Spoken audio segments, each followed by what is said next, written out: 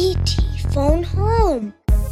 I'm just having some brewski beers at my Mojo Dojo Casa house. Wendy, I'm home. There's no place like home.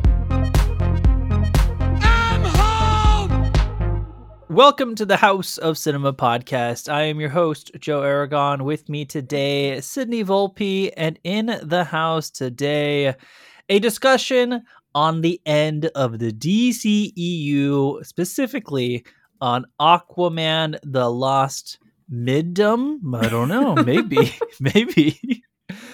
But we're here. We've reached the end of the DCEU. It feels like a journey that we never thought, or at least I never thought we'd see the end of. How are you feeling about the end of the DCEU? Oh, what a large question. I don't know, man. How is anyone feeling about this? What is even going on? I don't know. I feel like people are either sad or relieved. Like it's been like a horse with a broken leg. Like you know you need to put it down, but you just love the horse so much you don't want to put it down.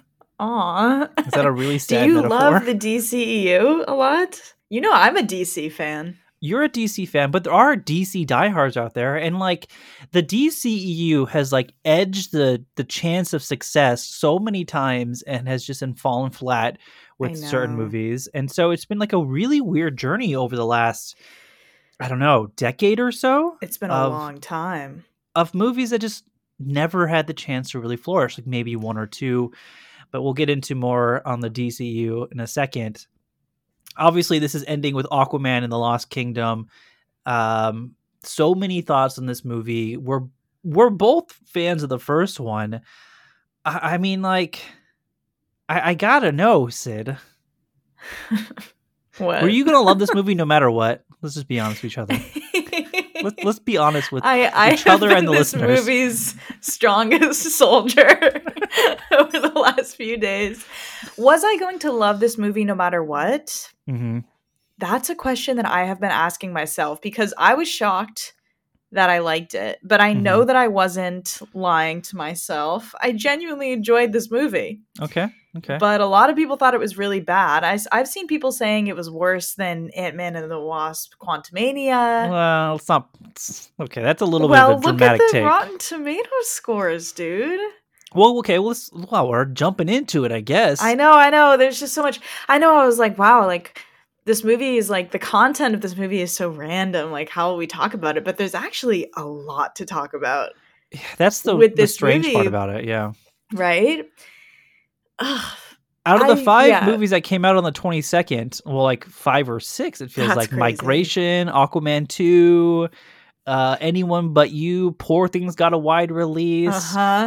Is this the movie you're telling people? Iron Claw came out. Is this the movie you're telling people to go watch? Anyways, everyone, great weekend, but you should go see Aquaman and the Lost Kingdom. No, if I'm gonna tell anyone to see a movie, I would recommend The Iron Claw to anyone. Okay. Like literally anyone I know, I would recommend The Iron Claw. Poor Things, not so much. I think I would not recommend Poor Things to like my That's family. like a universal recommendation. Yes. Very fair. Migration is not a real movie. Did you saw Migration, didn't you? I did. I told Joe, I'm like, Migration. For the first experience I had with Migration is that they did so many like trying to get people to go to advanced screenings for it. And I was just so not interested. And now I'm checking all the showings and they're completely empty. And I'm like, that is so sad. Like, what even is this movie? It's just about birds? It's about a family who, like, the dad is like a serial compulsive, like, let's not leave the safety of our pond. And then they're like, well, now the family wants to kind of branch out. The kids are like, we want to travel to Jamaica with like the rest of the ducks. Oh. And so he's like, okay, fine. And they get lost in New York. It's a sweet little family journey. Wow, that's compelling. Okay. Sydney texts me, migration doesn't seem real. And my response was, that cam rip goes hard. Joe. What? What are you talking about? I don't know. Anyways, that's not the point. That's not the point. Today's conversation is going to revolve around Aquaman 2. You and I will probably do a December recap, touch on Iron Claw. Yeah, and I'd love to. Anyone But You and Poor Things. It's been a crazy month. And, you know, the day of this recording is the 23rd, 2 days before Christmas. And Color Purple hasn't been released yet. And Ferrari hasn't been released yet. So, like... Oh, yeah. There are still two big movies to be released to the public. I have only seen Ferrari, not Color Purple. Have you seen either of those? No, and I have a ticket to see Ferrari. Man, I hate when the day that they release movies, the showings don't start until 3 p.m. And I have plans with my sister's husband's family at 6. And I'm like, can I Uber straight to the gathering? Like, I think my family would be pissed at me. So I might have to see Ferrari in a few days. That's fine. That's fine. No rush. No rush. The Color Purple, I hear, is also very good, though. I've heard good things about that as well. I'll try to get to that one probably the day after Christmas as well. So our December recap is going to be kind of a busy one because there's so many movies in December. So many. And we've decided to land on Aquaman 2 as our kind of focal point for the main episode this week. Before we jump into the actual movie, here's the normal disclaimer. This will contain spoilers, so if you're that invested into Aquaman 2, you may want to skip this episode or come back later. If you don't care, press on. Let's talk about Aquaman 2. Here is the IMDb summary. Actually, it's a Letterboxd summary. Black Manta, still driven by the need to avenge his father's death and wielding the power of the mythic Black Triton, will stop at nothing to take Aquaman down once and for all. I'm going to kill Aquaman and everybody he loves. Wow. What is that the line? Should have played Black Manta. I think so. Might as well be. Yeah. I'm going to kill Aquaman and everybody he cares about. Something like that. What was the one that's going around Twitter? You steal his throne and then you steal his woman? I have thoughts on some one-liners in this movie, maybe for later. Okay. To defeat him, Aquaman must turn to his imprisoned brother Orm, the former king of Atlantis, to forge an unlikely alliance in order to save the world from climate change. I mean, irreversible destruction. Hey. That's your... Hey, what? Am I not right? You know, we'll get into it, all right? Oh, this is going to be an episode. It is. Rotten Tomato score. The consensus currently reads, Jason Momoa remains a capable and committed leading man, but even DC diehards may feel that Aquaman and the Lost Kingdom sticks to familiar waters. Oh, not the water pun. Not the water pun. Critics score 36%. Oof. That's lower than Shazam 2, I think, which is shocking. Lower than Quantumania. Oh, Lord. That is crazy. Yeah. Okay. Audience score 78%. Audiences are liking it. I did pull some of the negative audience reviews, though, just to kind of get the vibe of how they're feeling. I love these so much. Someone said, the technical aspects are interesting and the main characters are fairly charming, but the story is predictable and, well, boring. You really need to have an Aquaman... Wait. Oh, you really have to be an Aquaman or DCEU fanatic to enjoy this one. They cook? No, I don't think they cooked. Partially cooked? No. Okay. Do you think they cooked? Well, I don't think they did not cook, if I'm being completely honest. Okay. Momoa was great, but this movie still lacks the excitement needed to take it up to Superman status. Oh, so they what are they talking, Man of Steel here? I don't know. What Superman movie is actually exciting? Man of Steel. That's not exciting. There's Yes, nothing it exciting is. about that movie. Oh my gosh. All right. This review made me laugh the hardest. It says, first of all, fuck Fandango. Nobody is helpful. Why would you put a movie up to buy tickets after the start time? I obviously had purchased the tickets for the wrong time and day and still got charged. And then I tried to call after to see if I can change the dates that I mistakenly bought. And they said no, because the movie started. Like, okay, obviously I bought the wrong ticket to the movie. So question mark, question mark. So whatever, the theater is more helpful than the actual Fandango. So, 1 star. Joe like copied these reviews into our outline, but it wasn't labeled as being that. And so I saw this rant in the middle of the document. I was like, did Joe like accidentally like put a text that he wrote into this? You thought I wrote this? But changed, he was talking about Regal or something. No, wow. No, this is someone's Sorry review to this on Rotten person. Tomatoes. Yeah, 1 star for That's Aquaman tough. 2 for this, by the way. That's tough. Well, but also, there's nothing in here. This is why we can't. Someone needs to do something about Rotten Tomatoes audience reviews. They're why not talking about the movie. They're not. This is why you can't put too much stock on the audience score, even though earlier you just said it was based, but that's neither here nor there. Movie time. Fair. Movie time. What were your thoughts going into this one? We kind of already talked about how you were a fan of the first one. What was the mindset going into Aquaman 2? I was, though I did enter this movie very neutral because I did love the first one. We both love James Wan. Mm-hmm. But I'd seen really bad reviews going in, and there obviously were a ton of rumors coming out about reshoots and how test screenings had gone very poorly for this film. And you can definitely see that in the film, which we'll talk about. But I was cautiously optimistic, thinking maybe I would have a good time with it, How about you? I'm kind of in the same boat in the sense that the first one I like for James Wan reasons. I do like the way he is kind of tackling these big blockbuster franchise movies. I like his one movie in the Fast and Furious franchise. I liked Aquaman 1. Malignant, and we've kind of talked about this in prior podcasts, maybe on the Patreon side, but we've talked about how James Wan, while known for his horror movies, a lot of his horror movies are like superhero coded in a way. Malignant is, in my, like we've talked about a lot, is very superhero coded. It has like those vibes to it. So he's definitely talented and can make a superhero movie. And so going into this, I knew at the bare minimum, there's going to be this aesthetic, the style that I will like. I was very concerned about the story.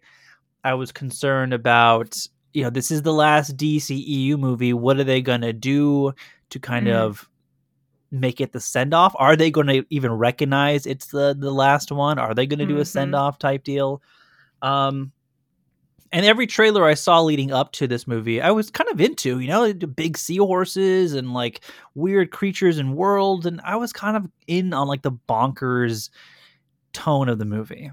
So I went in fairly open-minded, and so I kind of was convinced that at any like level I was going to at least enjoy the movie, and I still did. I think it's like a little worse than the first one, but not by much. And I think maybe you've said this in the past, and I've maybe copied you, but if you're not a fan of the first one, I don't imagine you're going to be a fan of the second one. But if you're a fan of the first one, I think you'll find qualities of this to also enjoy. Do you agree with that? I do agree with that. I have seen a lot of people saying that. I think it describes this perfectly. But I think it's safe to say if you don't like the first one, you won't like the second one.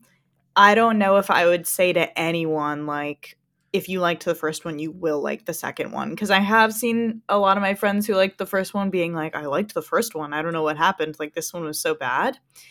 But you will definitely be more prone to enjoying this one if you like the first one. Like, the first Aquaman film is so, everyone also describes it as like Saturday morning cartoon type vibes. I rewatched it this week, and I was like, I'm getting like Bollywood movie vibes from this film. Like, it's just so tonally all over the place and unabashedly goofy. And I don't know, like, it truly kind of has the heart of a comic book movie. I think it's one of the most fun movies in the DCEU for that reason. And I do think, do you think that James Wan managed to hold on to that tone in the second film? So this is where I kind of fall off on this one being a little bit worse than the first one, is that I feel like in a lot of ways it does feel like a James Wan movie, but it almost feels like they did kind of tone it down a bit. Like, it doesn't feel as stylistically like a Wan movie like the first movie does. I don't know why. There's something about it that feels more sanitized, more studio safe. It's almost like the studio saw Wan's first one, was like, oh, that was kind of goofy, maybe too goofy, and they toned it down a bit. I just feel like I was ready for some more outrageous scenes, and there was a couple of really cool ones, but overall I was like, oh, this felt safe. Like, I'm not detecting that like signature James Wan style like I was in the first one. And that's kind of why I fell off a little bit on this one. And earlier, just a second ago, you said like you're not guaranteeing people that if they like the first one, they'll like the second one. Why do you feel that way? Ooh, good question. Well, I want to say to your note about it feeling like a James Wan film, I should paint the picture of I saw this movie in 3D. Like, they did early screenings. What? Did you not know that? No, I did not. Intentionally? I think it's worth mentioning because no, they did early screenings in 3D. And so I saw like I wasn't too close to the screen, but I was pretty close to the screen. And I saw it in digital. I didn't even see it in IMAX, and I saw it in 3D. Oh, Lord. I know. I'm like, why would they do that? I'm like, did they do it to cover up poor VFX? Did they do it to try and make it more exciting for people? I don't know, but I felt like trying to remember watching this movie, it feels like I didn't. Like, obviously, I remember what happened, but like seeing shit like this in 3D is such like a jarring experience. But I was like, it was a lot. I mean, you adjust, but I remember like being really impressed by certain sequences or certain visuals and being like, I just have no knowledge of whether the way I'm perceiving these is correct. Like, does that actually look good, or is everything just in 3D? But anyways, one of the things that brought up for me was the action. And when I revisited the first film, you got right off the bat, you get that James Wan action that you see in *Malignant*, where it's like these wide shots, and it's like, dude, it's so fun. It's so fun, and I don't even know how to describe it. Are you referencing the Nicole Kidman fight scene in the house? Yes, that it's fucking awesome. And I will say, in the second one, what I really appreciated about the action, I think the action is still really good in the second one, even if it doesn't go that extra mile of being like James Wan, like highly stylized in that really interesting way. But there aren't a lot of cuts, and that was like huge. I mean, it was so satisfying every single time there was an action scene, and I was like, oh, please don't cut, like, please don't be really messy and just ugly. And it wasn't. So I think he definitely managed to keep that aspect of it. There were a lot of long takes in the action that I thought were impressive. But again, I don't know if they looked like shit, because with the 3D, I literally couldn't discern like how good or bad the VFX were. And I've seen both takes. I've seen people say the VFX are really bad, and I've seen people say they were surprisingly good, like the first film. Do you have thoughts on that? I have so many thoughts on all things you just said. I'll answer the first one the first question you asked me. I think that there are some scenes that look great and some creatures that look amazing. And then there are other moments where I'm like, oh, that looks a little rough around the edges. Did you see an IMAX? No, I did not. I saw it in regular. It was just more convenient. You saw it in digital? That's the only format they offered that was like coinciding with anyone but you time. You saw it in 3D. Let's not woof me. Well, that wasn't my choice. If it was like March, I would have seen it again in IMAX, but there's just simply too much going on right now. It only got the one shot. To answer your question with the VFX, it never took me out of the movie, but there were some moments where I was like, that doesn't look as good as I remember type of deal. But most of it I thought looked kind of that. I kind of just accepted the fact for Aquaman movies, if it looks kind of corny, it's intentionally so. Like, it's just intentionally over the top, outrageous comic book. Like you said, the first one, like it has the heart of a comic book. It's like big and bombastic. It's so fantastical. It's like, these are some of the most fantastical comic book movies we have, probably. I mean, He's literally riding a seahorse. Exactly. And so those moments, I don't mind too much. I think the moment that really I didn't love is when they ride those like those weird creature things up the side of the wall, and then like burrows through the thing. What? I thought that was like okay. My favorite scene in the film. I liked when they get out of that area and then they fight on the beach. I thought that was pretty cool when Patrick Wilson becomes hot and then like kicks her ass. I was like, damn, He was that's hot dope. before too. But, but they looked bad. See, I wouldn't know. well, that's because they're coming at your face in 3D. Well, I think that's why they did it, dude. They're trying to confuse us. The other question I have for you, it's kind of a more general question, is are general audiences seeing movie in 3D? What do you think? No. Well, that's the thing too, is I don't like when if the movie wasn't made to be in 3D, don't fucking put it in 3D.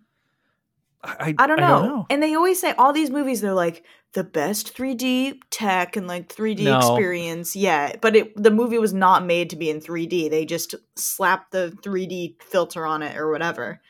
Yeah, I don't know. I don't know if I'm sure people are seeing it in 3D. I would not recommend seeing this in 3D. I cannot tell you the last time I watched a 3D movie intentionally, except Avatar 2. I know I watched that in 3D intentionally because that's a whole different ball game. Like, it's almost unfair to compare any movie to that. I know the 3D phase was really big in the late 2000s and everything was been put in 3D, and I was like, oh, go see in 3D. That it was a big thing, but we bought like a 3D TV and had like glasses and shit. Did not use them a single time. Yeah, that fad slowly faded away. Mm-hmm. I'm just shocked it's still happening. Like, I could not tell you the last time I intentionally was like, yes, I'm going to watch it in 3D, aside from Avatar 2. And I'm so curious if people outside of our little cinephile circles, like your regular Joe Schmoes, if they are intentionally buying 3D tickets. That is so... I just haven't thought of a 3D movie in literally years. No, that's a good question. I saw Scream and Scream 6 in 3D, I think. What Probably the hell? Willingly. I don't remember why I did that. I think I was just feeling a little silly.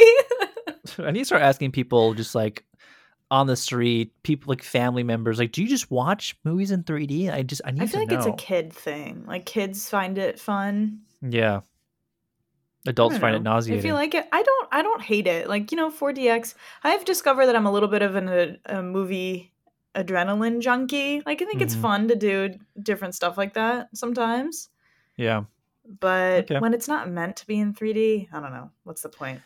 That's exactly how I feel. But to go back to what we're talking about, I like what you said about the comparing and contrasting the first and second one in terms of the action. I think that some of the action in the second one is good. I really like the scene where Black Manta and like all those people start invading Atlantis for the first time. And then like Nicole Kidman's going wild, jumping around. Like, that scene I think is really fun. That's like thing. Yeah. The shark thing is so cool. Like, that to me is like, okay, this is what I signed up for. This is the moment I signed up for. This like James Wan over the top Saturday morning cartoon action.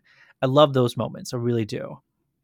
But I do miss the more intimate type of action we got in the first one, where that opening scene in Aquaman 1 where Nicole Kidman's like fighting in the house is so fun. I rewatched it recently to prepare for this movie. And I was like, damn, I really hope this is kind of in the second one because I'll kind of love it. I'll kind of be on board. But I feel like we got a lot less of that. We did. Like, it's like the weight to those scenes is just interesting, and it all zooms out and it almost looks like everyone in the shot is CGI, but in a way that works. Yeah, I don't think we ever got that, but we did get some this one, the scale is definitely a lot bigger. But we got some intimate scenes. We got some hand on hand with Aquaman and Black Manta. But yeah, I'd say that the action, I wouldn't say none of it is memorable, but it does definitely feel less James Wan. That's kind of like my biggest gripe with that. But right. Let's talk about Patrick Wilson. The power of Patrick Wilson. Don't mind if I do. Does Patrick Wilson steal this movie for you? Yes. Why? Yes. And we should, this is interesting because a lot of people have been saying, man, I know it's like, how do you talk about one thing with this movie without talking about it all? A lot of people have been saying that like Jason Momoa is very much being Jason Momoa in this film. He actually helped write the script. Did you know that? I did not know that. No. I think that's interesting. It's probably a bad thing. Patrick to be honest, Wilson.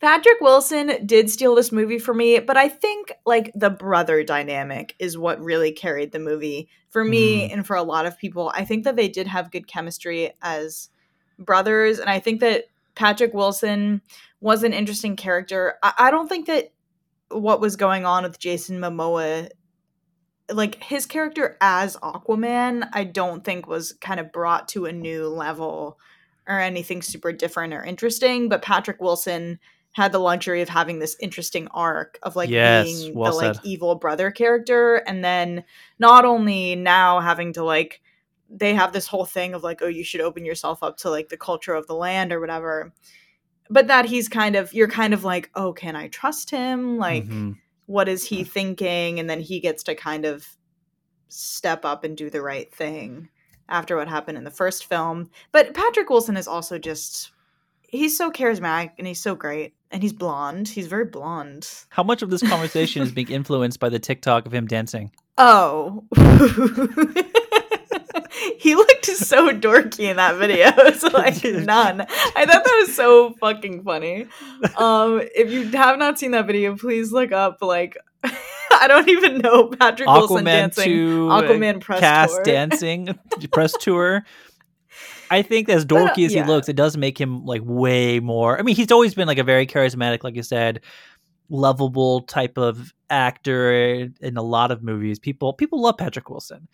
That TikTok definitely got me more on board for this movie more than I already was. I did like, so do you think, I guess I'm just going to say it because my big question that I'm thinking now when you mentioned Patrick Wilson and Jason Momoa, does this feel like, you put in our outline, going out with a bang or out with a whimper? I'm kind of thinking like this movie feels like they were just like, fuck it, in like a fun way. But do you think it more came off like it's just kind of pathetic, or it was like, who cares, let's just do whatever? Honestly, it does feel like, not pathetic is too strong of a word. I don't know if that's the right word to use. It just feels apathetic. It feels like they don't really care that it's the ending, or that there's no acknowledgement that this is the end of an era. We'll see Aquaman again, I'm sure, in the future, but we're not going to see this version of Aquaman again. I highly doubt we'll see Patrick Wilson as Orm ever again. Maybe we will, maybe we won't. Orm is such a silly name. I like that name, Orm. I think it's a cool name. I think it's a cool name. Better than Arthur. You Arthur have a Jr. son, you can name it Orm. Orm? But it just feels more apathetic. Like they just don't really care that it's ending. And That's a so good they're just word kind for of it. doing whatever they want, but it's not anything really interesting. And I think it does leave me as an audience member a little confused. Like, were you aware this was ending this way? Or like, were you aware this universe is now over?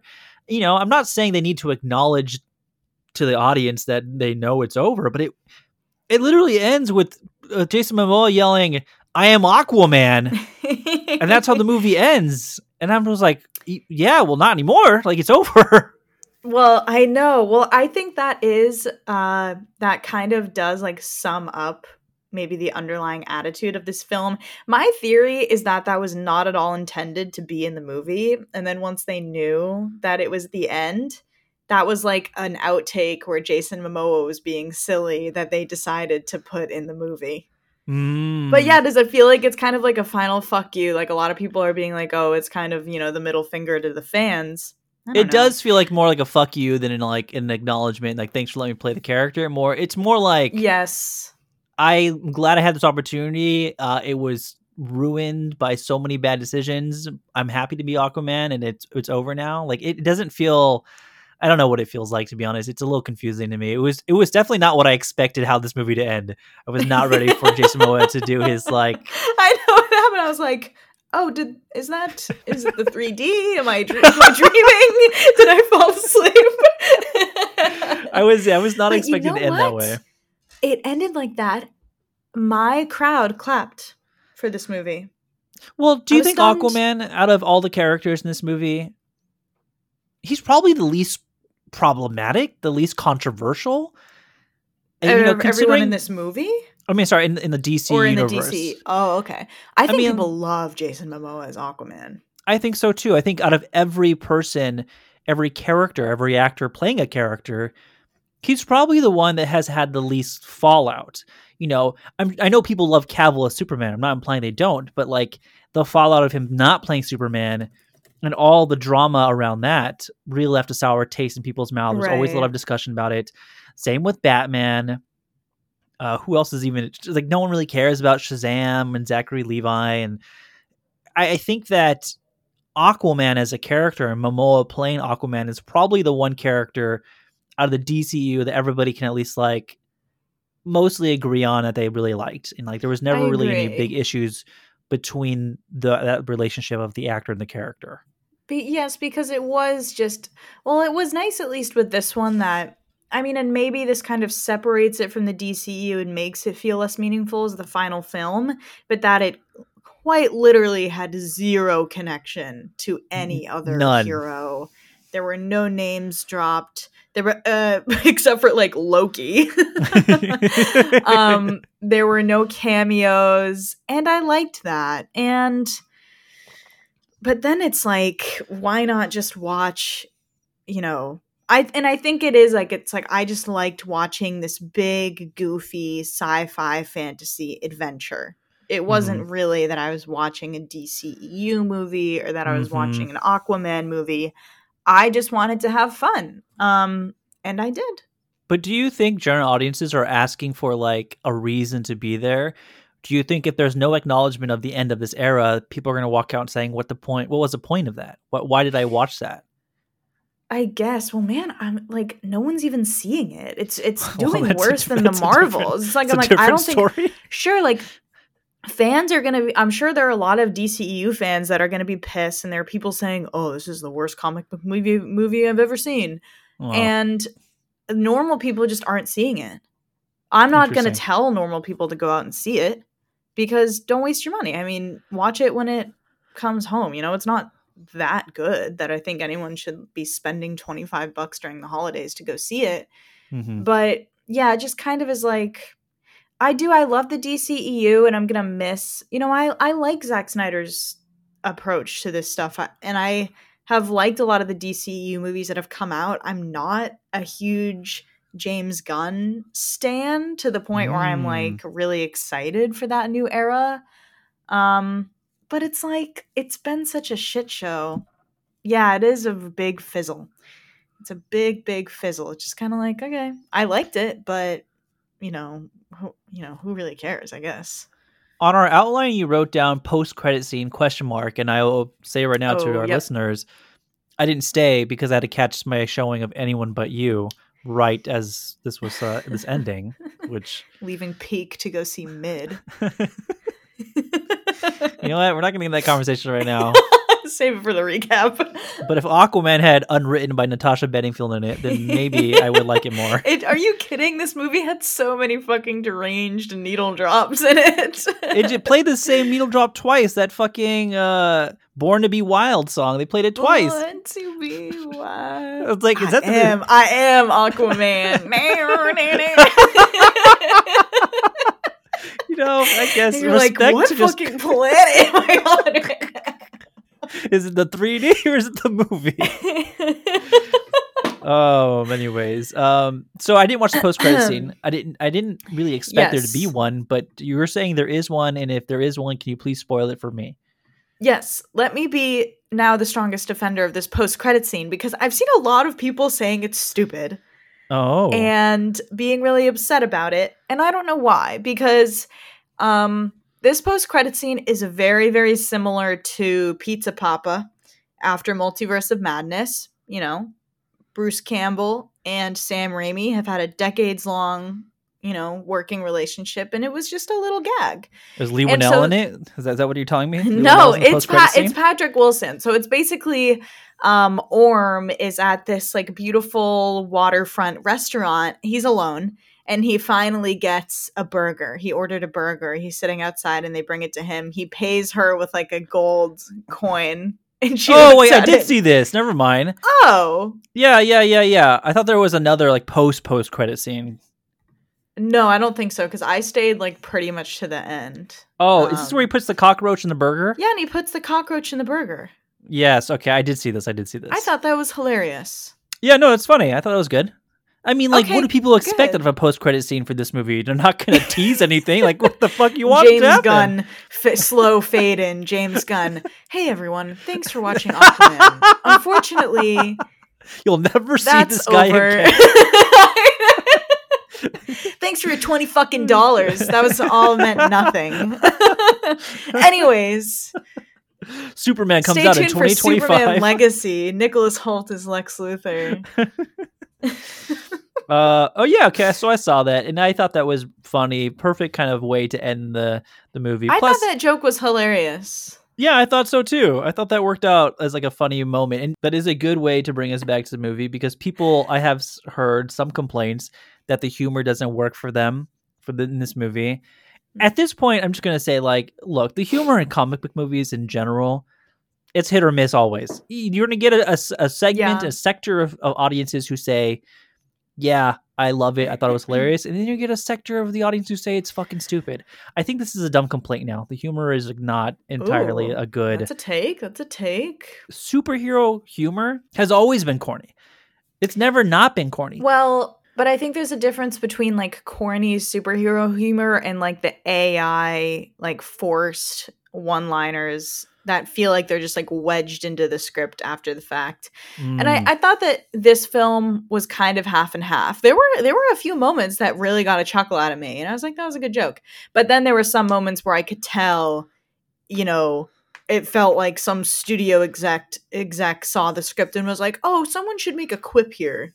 And it's like the most unfunny quip you've ever heard that it has probably been in like 4 other comic book movies before. And so that was, I think, a downgrade from the first film in that way, because the first film also was made in like a different era. It was kind of earlier on in this genre where they weren't trying to force all the humor all the time. You know, they were able to be a little more earnest. Fair enough. Yahya Abdul-Mateen II. Ugh. You doing okay? Do we think did we get the proper use of Yahya Abdul-Mateen II in the DCEU, or was he sold a little short? Yahya Abdul-Mateen II is probably my favorite up and coming actor right now. I think he is magnificent. Every single time he's on the screen, I'm ascending. He just has amazing screen presence. However, Black Manta is like the worst part of this movie, like the most disappointing part of this storyline, because they completely get rid of his motive. Well, that's why I thought the IMDb summary was so funny, because it starts off saying Black Manta, I know, still driven by the need to avenge his father's death. It's like, no, fuck. he's not. He's like driven by the evil man who hides under the evil global warming man who hides under the ice caps. What's his name? Did you remember his name? Oh, the kingdom is called like Necronomicon or something. It's like Necritus. Necris. Yeah. He was Atlanta's like brother. I don't know. He looked like Sauron, and it was cool. That's all I know. But yeah, what are your thoughts on like? Well, hold on. The villain's name is. What is it? I thought it was Necris. No, that's the. Or that's what the land. place is called. What's the place called? Yeah. Okay, well, he was played by that guy from Game of Thrones. Oh, but it's like Kovacs, it's not written here. Or it's not Kovacs. It's like wow, something he's like not. that. The name isn't listed. Maybe it's on Letterboxd. Let's see. I swear to you, it's like Kovacs. I'm telling you, I think it's Kovacs. Cast. Oh, see, but Letterboxd on your. Oh yeah, I forgot Martin Short is in this. But Letterboxd on the laptop doesn't give you the names either. If you hover over Aquaman it, it should. 2 villain. Really? Yeah. Whoa! Oh, that's crazy. King Kordax. I was close enough. Fucking gaslighting me for Kovacs. I said Kovacs. Kordax. Oh yeah, so far apart. Kovacs and Kordax. What's that thing called? A Rolodex? That's funny. Kordax. And Martin Short was Kingfish. What's That's right. what's That's the material called that they're harvesting? Oracular Spectacular? I don't know. The MGMT album. It is called orichalcum. And did you know that that's a real thing?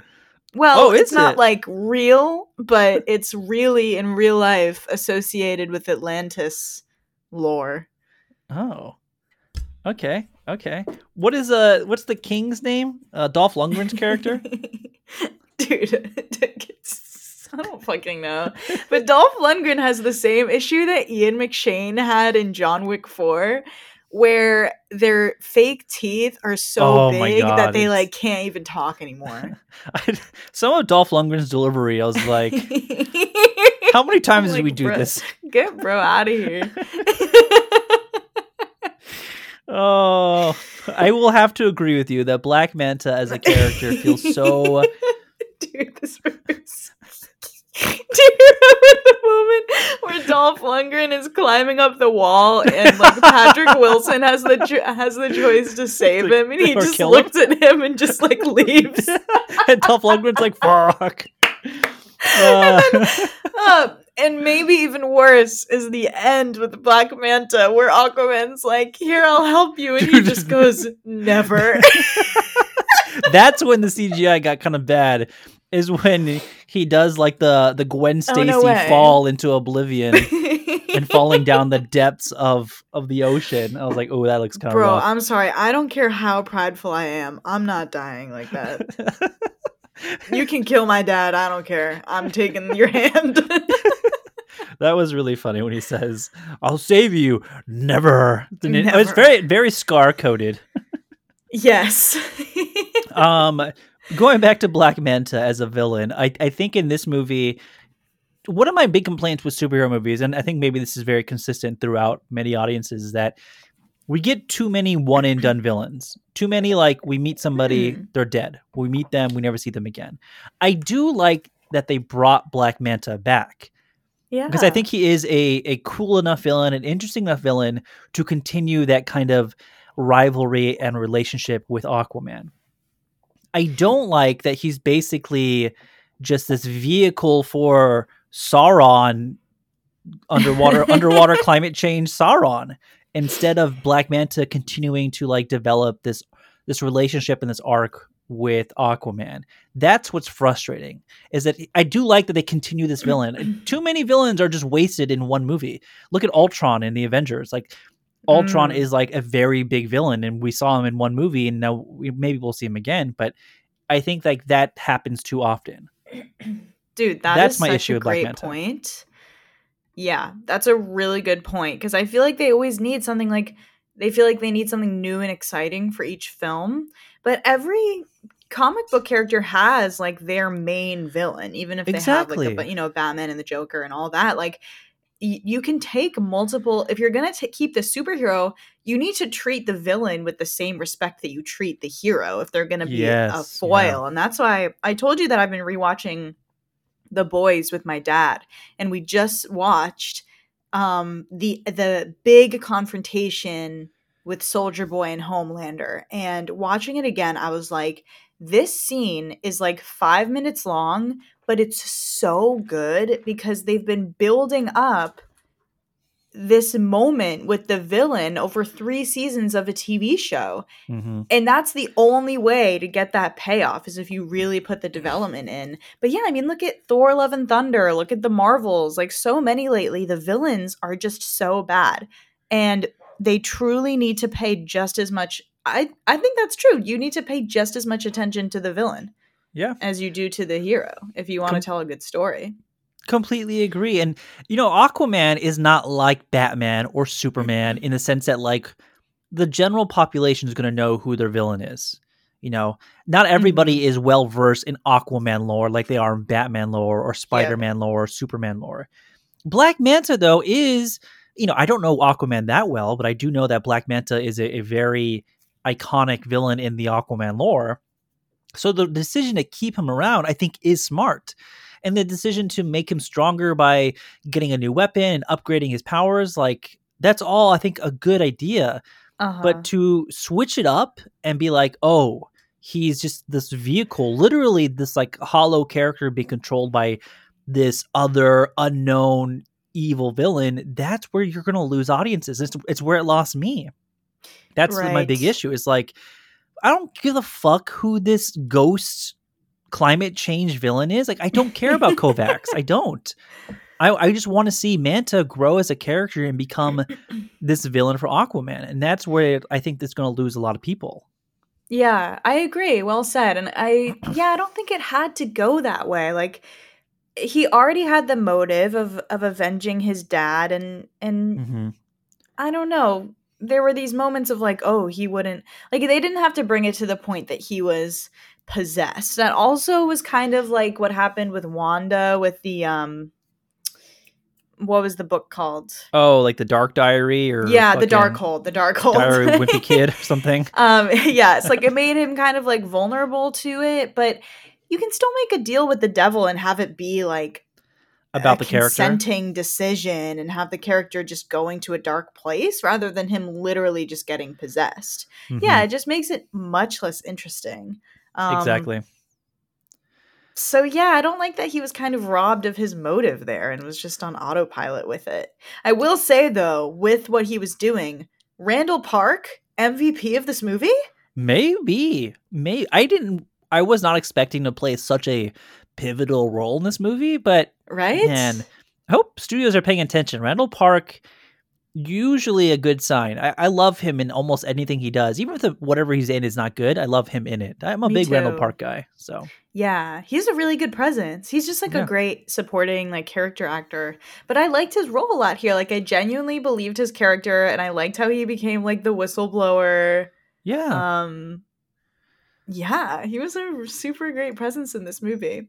I agree. I wrote down in our notes, "Welcome to Exposition City," and I think this may be my my biggest gripe with this movie is that when you do introduce, fucking Kovacs, and you introduce like this new world called the Necronomicon and all these other new characters and relationships, guess what? You have to spend time explaining all of that, and we get so much of that in this movie. We even get to a point in this movie where the exposition is so bad that they're like explaining how like the disruptors work, and it's like the disruptors, they like hit us and they like mess with our equilibriums and can hurt us really bad. And then they go into this whole conversation of like, how can we disrupt the disruptors? Oh, I know how we can disrupt the disruptors. I'm like, why are we talking about this? Like, this is not that important. Okay, but then they did it with whales, and it was really cool. I love that. Dude, I'm so embarrassed that there were like multiple moments in this movie where I was in the theater, like I looked like a fucking 5-year-old. Like, I was like, whoa, that was so awesome. And I will tell you when it happened. The whale scene. Okay. When they disrupt the disruptors. At the beginning, when he finds the Black Trident, that whole expedition down into the water in the ice cave, man, I thought I was watching a James Cameron movie. Oh, cool. And I'm telling you, dude, I'm telling you, dude, it was the 3D. I feel duped. I don't know what that scene looked like. I just knew shit was glowing. Okay. That's fair enough. Anyways, and the desert scene I liked a lot. I like that scene a lot. When Patrick Wilson regains his power, sucks up all that water, and then he's like beefed up. That's pretty cool. I was like, this is why movies are made. Yeah, that part is very cool. I know we saw that in the trailer a lot, like Super him. Mario jump. I know. I wish they hadn't put it in the trailer. Yeah, and it's a very cool scene though. It does work out very well.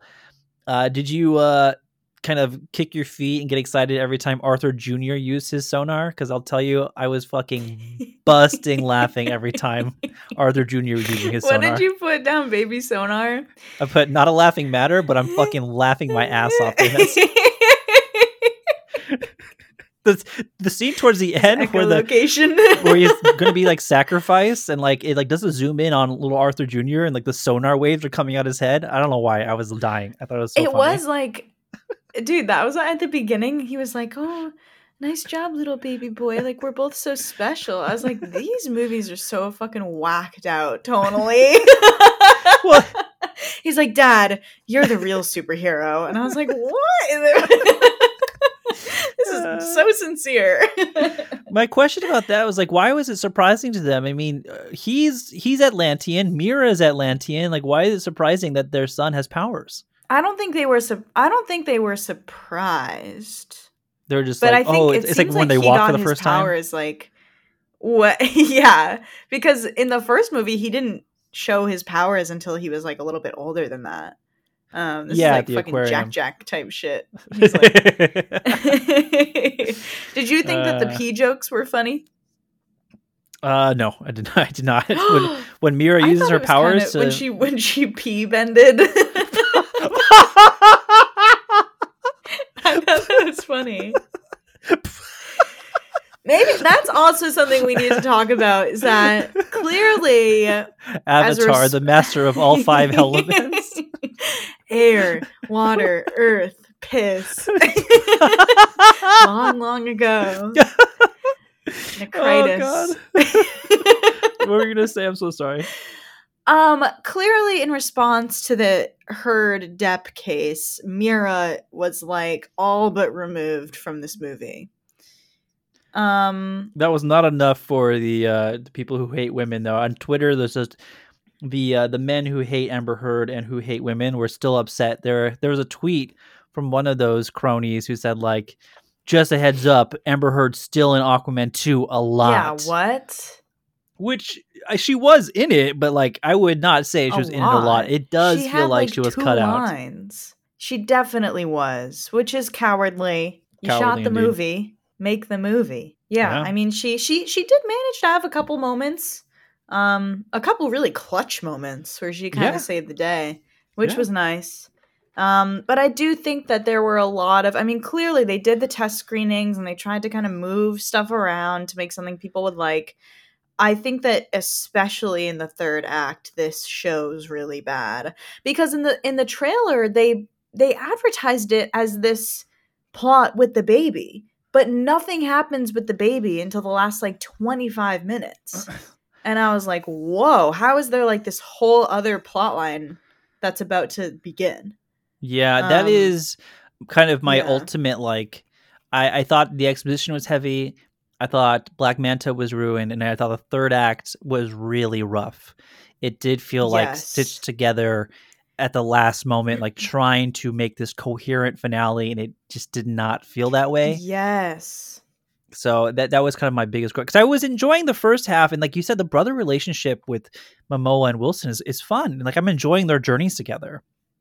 But when we get to the ending, it did feel like that's where things are kind of letting loose a little bit. Well, that is, I think, the nail in the coffin, because if a movie ends on a good note, there's a lot of goodwill that's done there. But when a third act just goes to shit, people are going to leave with a sour taste in their mouth, and they're going to forget about any fun that they had with the first 2 acts. And so that's why I think that this movie is getting, I think, worse reception than it deserves. I mean, there's also the entire context of them kind of feeling like they just said whatever and the DCEU ending and all of that. Mm-hmm. But yeah, the third act was just awful. I mean, I really don't think they stuck that. There were some cool things. Like, I liked that it got super fantastical and felt like Lord of the Rings all of a sudden, and it was kind of crazy. But it did, like, the first 2 acts felt like just this silly adventure with the, like, buddy comedy aspect of the brothers. Like when they go to that island where they were like, oh, everything's been like genetically mutated all of a sudden because of this like green shit that's coming out of a volcano. I was like, this is so cool. Like, whatever. I like the scene where they go to the fucking underwater Jabba the Hutt for like 5 minutes. I was like, oh, okay, I'm watching Star Wars and now I'm not. It was like, yeah, that's what people love about the Aquaman movies, that it's just like this fantastical, it's like an adventure film. Like Matt Lynch, my fave, compared it to Steven Sommers, like The Mummy and adventure movies like that. They even do, did you catch the, I was like, did they do this on purpose? But when Orm grabs onto the trident and is like getting possessed, and Aquaman's like, Orm, let it go. I was like, are they trying to reference Indiana Jones right now? I think they are. But I like think the they are. desert scene, that's the kind of shit that's so fun that James Wan is also really good at. 100% But agree yeah, with then that. it falls into just classic, like trying to have this big. And I didn't think the finale was all that bad, but it's like the exposition, like the ancient kingdom, whatever. Like the Lost Kingdom didn't even really become a thing until the third act, and so it just felt super disjointed. I will say the one part I laughed probably the hardest in this movie is when that lobster guy at the end shows up and he's like, I got my claw cut off again. I thought that was really funny. I don't know why. We don't always have the same sense of humor, and I think it's really funny. I didn't think that was like unfunny, but I didn't think it was all that funny. Yeah, I thought that was funny. But anyways, But at the end of the day, hilarious. the DCEU is now over. Regardless if Aquaman was good or not, it is now over. The first movie made $1 billion, which is I know that. like I cannot mean, believe that still. What a fall from grace, dude. That kind of leads me to my next question. I mean, maybe the answer is simple, but I'm curious to get your thoughts on it. What changed? And by the way, this isn't just for Aquaman, though. This is for, I mean, almost any comic book movie this year. That nothing, the Marvels, Quantumania, nothing has been able to live up to its predecessor. What's going on here? I mean, I think Hollywood very rarely improves in sequels as it is. And I think that DC and Marvel, I mean, they're just trying to please everyone, and they're like mucking with any sort of art that might be made in the process. Like there was a lot more freedom back when the first Aquaman movie was being made, and there was a lot more autonomy given to James Wan and whoever. You can just tell that this is botched. And the Marvels felt like it was botched to hell. The humor's worse. It's just like they're trying too hard, and the end product is just not. It's just like Frankenstein shit. How much of it do you think is people just being tired of superhero movies in general? Too. I certainly am. I just want a good movie. Yeah. I don't know. I do feel like it's like they got it to a point where there were so many things to find. I mean, DC was just a mess. Marvel is overexposed, and I think people just want to be done. That's why they're really being drawn to original blockbusters right now, which I think is awesome. I think it had its era, and I mean, do you feel excited for this new phase for DC? Not particularly. Are you I don't a Superman feel person. Not at all. If I'm being honest, I love Superman. I don't mean to like sound like a hater. I don't hate Superman. I just don't care about Superman at all. I've never found that character very interesting. Now, I don't have any history with Superman. I don't read Superman, but because of that, I've never really been interested in his universe at all. To the extent that I watched the animated show when I was a kid, which I did find interesting, but it was always playing second fiddle for me to Batman for years. Really, man, I see. I don't love Batman all that much. Okay, so we're opposite in that sense. So this new universe on the horizon in 2025, I am mostly apathetic. Like, I welcome it. I'll keep an open mind. I'm not counting every day until it starts, but it's something that I hope is good. I'm never praying for a movie to be bad. I'm never praying for a downfall. I want to sit in that audience with most people and, be happy about it. So that's kind of where I stand on it. How are you feeling about it all? Yeah, like I said, I'm not a huge fan of James Gunn, so that part of it isn't like super exciting to me. But there are a lot of DC characters that I like. It's hard when universes have already kind of been created and you have certain actors and associations with these characters. But it can also be exciting when new actors have a shot at it and new tones or get like I know a lot of people weren't happy with the tone that Zack Snyder gave to his DC films. So we'll see. I'm kind of with you. I'm here for it. Marvel, who fucking knows what's going on? That is between Kevin Feige and God. I think most people are waiting for, or not waiting, but are expecting Deadpool 3 to be like the reset button. Like that's going to be the movie. That movie's like the bane of my existence. I think it's everything that's wrong with it right now. I perfectly said, everything I've learned about Deadpool 3 has been against my will. Literally. I just don't need every update on like that same fucking fight scene they keep posting behind the scenes. I'm like, what are they photos doing for. out in the desert? Yeah, I really don't need to see every week discussing film to post a new photo. I don't need it, nor do I even care. But more importantly, like you said, I do think it's like the epitome of why or what's the problem here. Yeah, bringing characters back from the dead. Yeah. Yeah, it just seems like, and then they just had all the Jonathan Majors stuff happen. It just seems like the future for both studios right now is extremely unclear. And so I'm just kind of sitting back. I can't even think of anything that I'm excited for right now. Same. So I'm glad I liked Aquaman, but I don't know what's I don't even know what's next.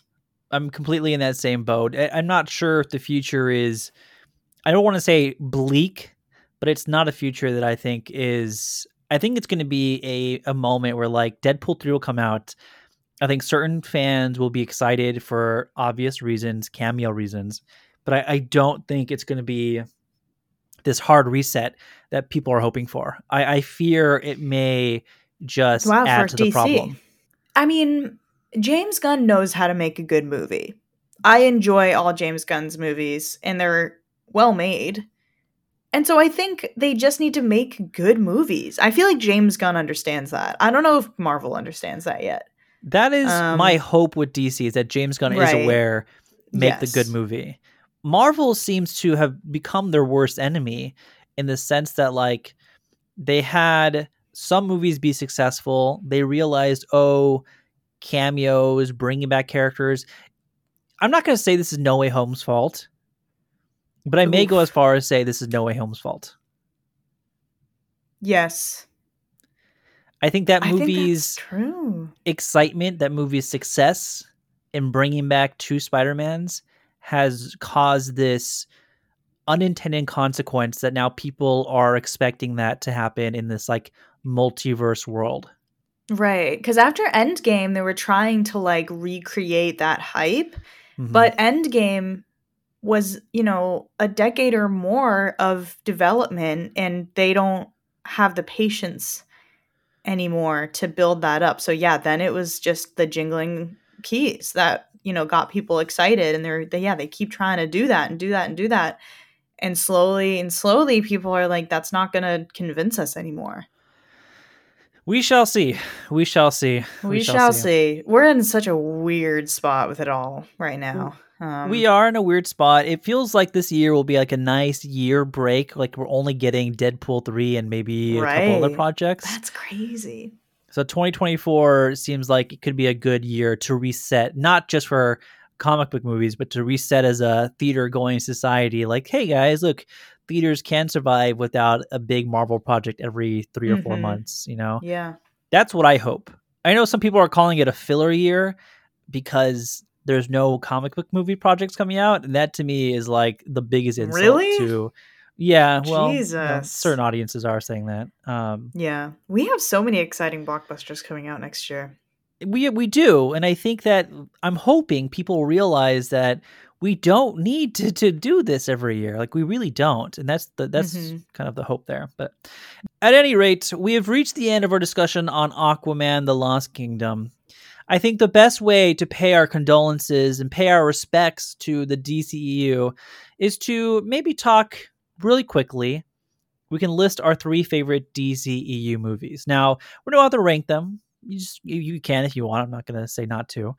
But let's just pick our 3, and then we kind of open it up to the audiences. They can let us know what their favorite 3 DCEU projects are. Here are all the projects just as a reminder.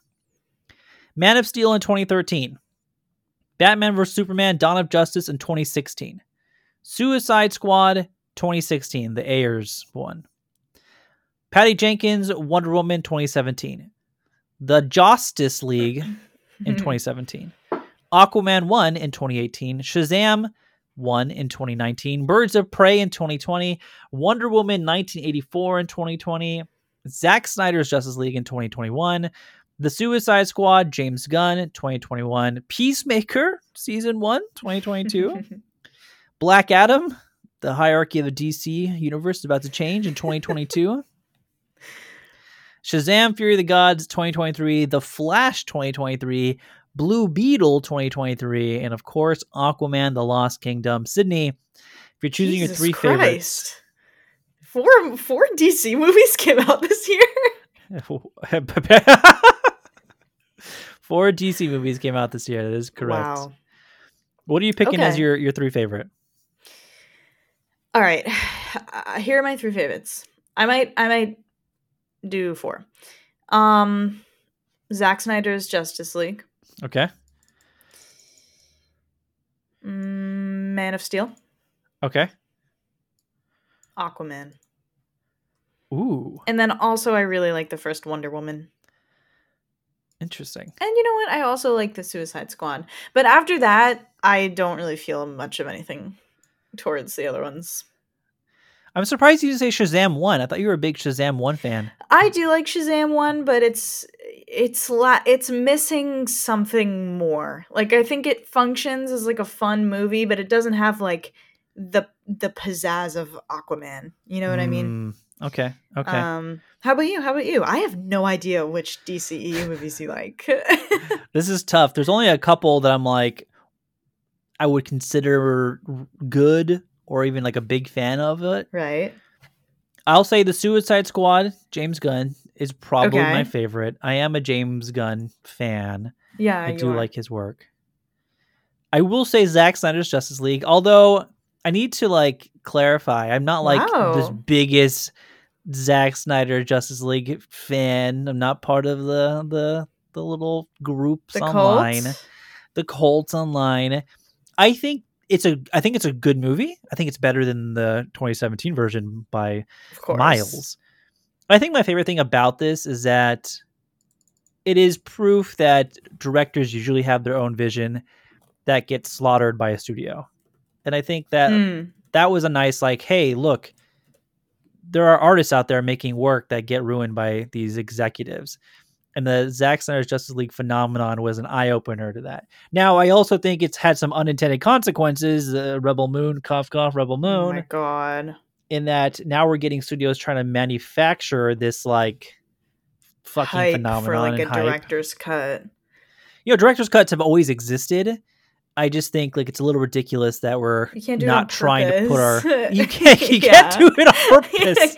Hey, we're gonna release a version of this that's ass, but don't worry, in a couple months we're gonna release the Snyder cut, and it's gonna be a real movie rather than whatever the hell. I mean, it's like they sent us over, you know, the rough cut, and we're like, what do you think?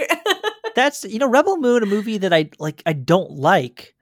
But I do think the Zack Snyder cut, I hate saying that word, but I do think his version will be at least watchable and better, a lot better. Because I thought the first hour of Rebel Moon was good. And I thought the first 45 was good too.